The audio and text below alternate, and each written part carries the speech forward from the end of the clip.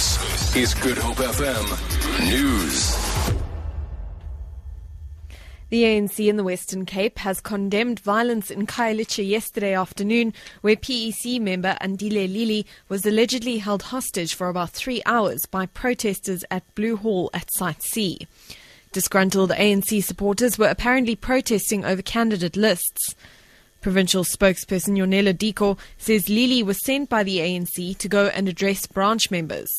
Diko says after Lili's address, protesters burned tyres, blocking the road and insisting that he not leave. He says he was later freed following police intervention.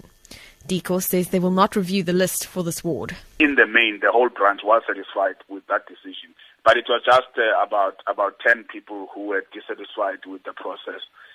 As would be expected, this is a contest. You know, there are some people who may be dissatisfied. They had a preference of a particular candidate. But I think what we've been emphasizing at the ANC is that what the ANC want are the best candidates to lead.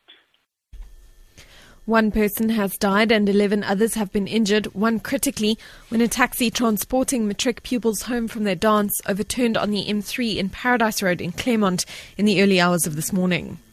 ER24 spokesperson Chitra Bodasingh says ER24, Life Healthcare, Metro and Fire and Rescue, as well as other services, attended to the incident. She says emergency teams found the vehicle on its roof with occupants lying on the ground. The cause of the incident is unclear.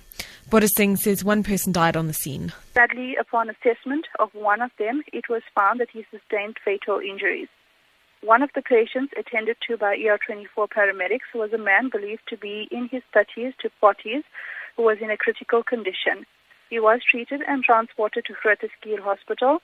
4 other patients were transported to Victoria Hospital.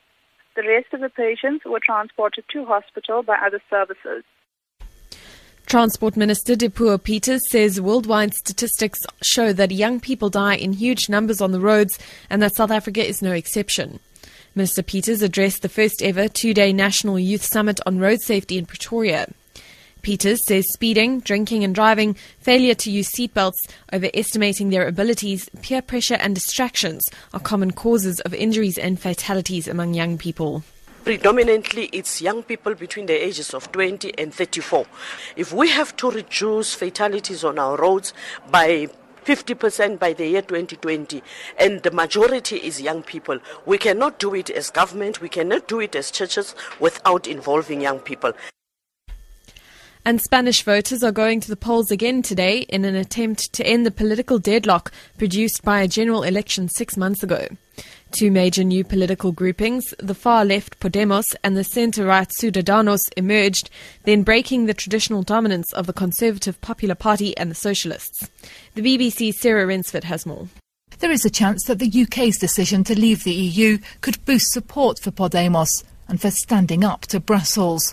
But voters could also be wary of radical policy now and its potential for economic upset. Either way, it's unlikely that any party will win this vote outright.